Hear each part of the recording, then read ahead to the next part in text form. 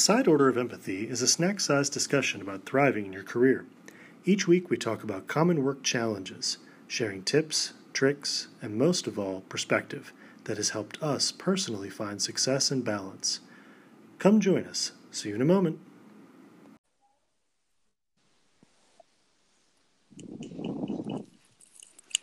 Hey, Natasha. Matt, hello. How are you today? I'm doing really good. It's nice to connect. It is. I always like that we do this on Fridays. It's like the right time to do this.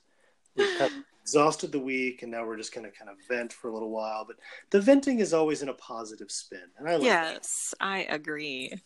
So what are we going to talk about today? Hey, today I want to talk about this concept of pace setter leaders and how they can turn into kind of a problem for high-performing teams. I like it. So what do? They just they come in and they're like, yeah, all of you guys don't know what you're doing. You're all doing it wrong. No, actually, a pace setter leader, and you can tell me if you have any personal examples that resonate with this, either being on a team with a leader who is a pace setter, or maybe if you've ever had any of these attributes or behaviors yourself, you can own them if you feel comfortable. That's fine. But the pace setter leader is a leader that really operates with a lot of high execution, sets a very intense pace, a big achiever, and delivers amazing results on the team. And what happens when that type of personality finds him or herself in a leadership role and doesn't know how to modulate that pace setter kind of behavior? The members of the team feel like they're trying to keep up and operate at that same pace, but it's simply not possible. And so they become discouraged, and it takes the energy and the lift out of it, and it can slow down the team's high-performing capability because they feel just like they can't keep up with their leader. Right.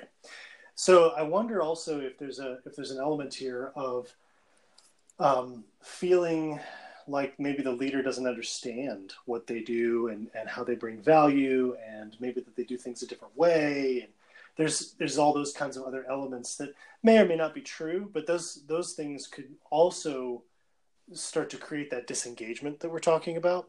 Yeah, I think that's right. So in a setting where a team member is looking at a pace setter leader and feeling out of touch with things, they might start looking at other things to them inside the dynamics of the team that suggest, that they're not being well understood, that leaders aren't taking time to support them and mentor them and meet them where they are.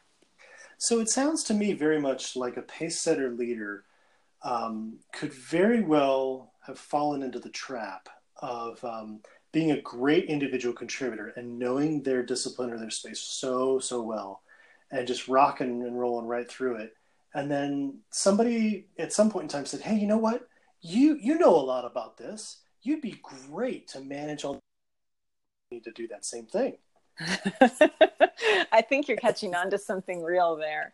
Right. So what's the most likely thing to happen for an individual that is delivering great results and is willing to work from 7 a.m. and 7 till night and operate with great urgency? They're going to get promoted, and they're going to be asked to do that at scale, and they're going to be given resources to be able to operate at that same level and deliver the same results with a group, with a function. So yeah, you're absolutely right. Our organizations are full of pace setter leaders. So then I think the challenge is that they really struggle with getting out of the mindset of being the one who needs to deliver into the mindset of I need to help others deliver and create the tools and make sure they have the tools, which requires a different set of skills and really a different type of openness where, you may not actually have all the right answers, that someone else may have the right answers, that you've got to create the environment where everybody who works for you can be right and you don't have to be.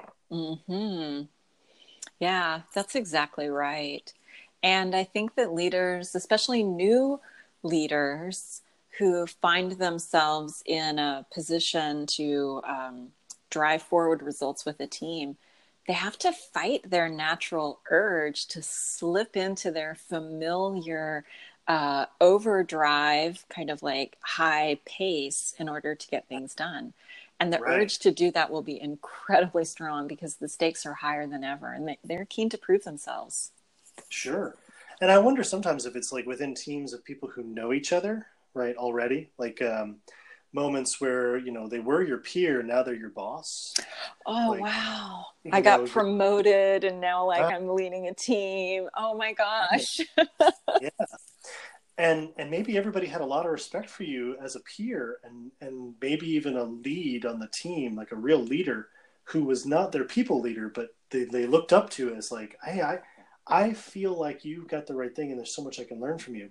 But the problem is now that I work for you, now almost what could happen is some members of that team could start reinforcing those bad behaviors of, well, we got to go to so-and-so for judgment on this because, well, they know so much about it. It turns sour, right? They were right. maybe the first among equals.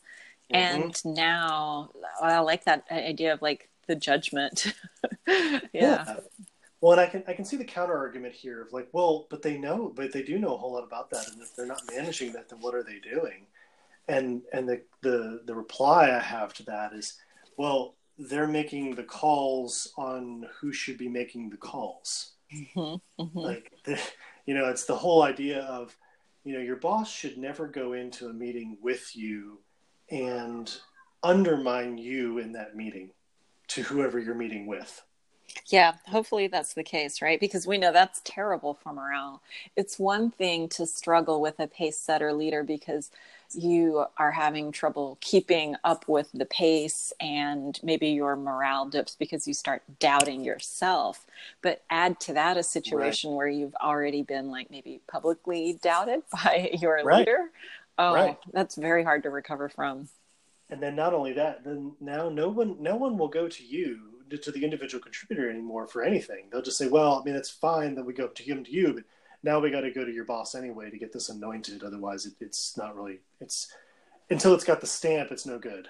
Yeah. And that talk about a productivity killer, like if you're talking about high performing and high delivery, well, now that you have to put your stamp on everything, boy, that's going to come to a screeching halt real fast. Not to mention if everybody is lining up and the things that they're bringing to you for your review, they've spent countless hours reviewing and polishing and perfecting because they're afraid of what will happen if there's even just a small mistake. Right, exactly. So you don't get to see work in progress. You get no opportunity to coach anybody. There's all kinds of deficiencies and kind of brokenness that happens here. So what's the alternative, though? So you think about it, someone who's a pace setter leader, they might be saying, well, shoot, what do you want me to do? Underperform? Well, I think the pace setter leader needs to take a step back and realize that there's a different type of pace setting now that they can do, where they can apply that drive to something else. Yeah. And that figuring out how to unlock other people's potential to be high performers. And let's say you have a team of people, you say, you know what, I'm not going to make this decision. I'm actually going to delegate this to someone else. And every decision that, for many decisions that are brought to you by others, maybe you delegate it back down to somebody within your org and say, actually, you need to go to so-and-so. They are in charge of that now and they know it. And I back their decision. Yeah. That's a really, really nice way to both keep your high standards and drive the full team forward for results, but do it in a way that's empowering and provides great development opportunities for people. Right. And I think another thing too is to ask for work in progress. Like, just I don't want to see the finished, polished thing. Like, bring me the stuff that you're in the middle of working on, misspellings and bad grammar and all. Bring it all, because I want to be part of the conversation so that, I can help shape, what success would look like, but not prescribe how you get there. Yeah. And not make you go through hoops to develop all this stuff only for me to say, what the heck is all this? And shoot it all down. You need to be it's that approachability where, you're still a real person. Um, I think there's probably a long list, but those are the two big ones that come to my mind. I've seen leaders do one or the other, and very rarely both. Yeah. Very rarely, but it happens. And then also, honestly, it's consistency. I've seen some do it, but then they can't stick to it. Yeah, that makes sense. And it's because it's some of us are a little bit hardwired with how effective being a highly driven, fast processor. I mean, it's been really effective up until now. So Yeah. you're going to keep defaulting back to that behavior. Yeah.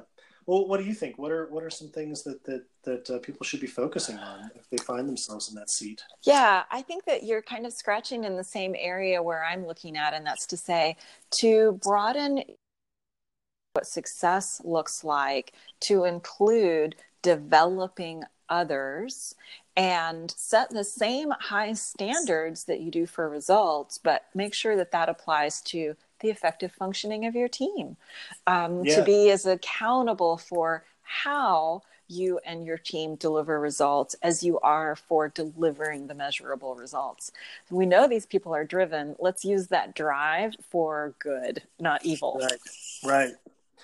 Well, I think that actually sounds like a pretty solid grounding. I'd be really curious to hear from our listeners if anybody's ever been in that seat, or if they have a leader that they're under that has been doing this for a while, or maybe could learn a thing or two. What they think. Yeah. I would love to hear from them. In particular, if any of you are reformed pace setter leaders, we want to know what you've learned and how you've changed your practice, and what you'd like to share with others, because that's really what A Side Order of Empathy is about, is like how to improve. And we want to hear from people who have been able to master some of that. Yeah, so please let us know. Well, thank you, Natasha. This has been a great topic. I like this one. Yeah, this was fun. Yeah. So do you want to wrap up? Yeah.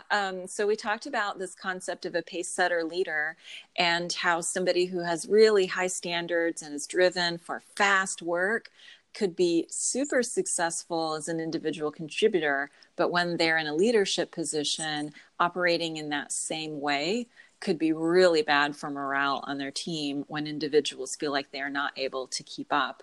And eventually that causes poor results for the team. So what are some things that people can do to help address that? Well, I think we talked about looking at the pace setting as a different set of things that you need to set the pace on.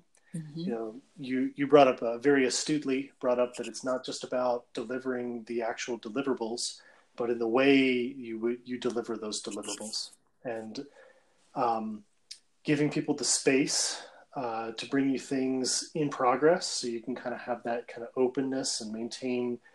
Things don't need to be all perfectly polished, and you're not always the decider. And then delegating that decisioning down, and really backing your people on it. Having conversations in private to coach people, but not publicly. Those are really important things that I think change the dynamic and can unlock your own potential to be a pace setter in a very different but very positive way. Oh, I like that. Good. Cool. Well, thanks. Let us all our listeners, let us know what you think. Bye for now. Bye-bye. A Side Order of Empathy can be found at iTunes, Google Play, and at asideorderofempathy.com. Thank you for listening.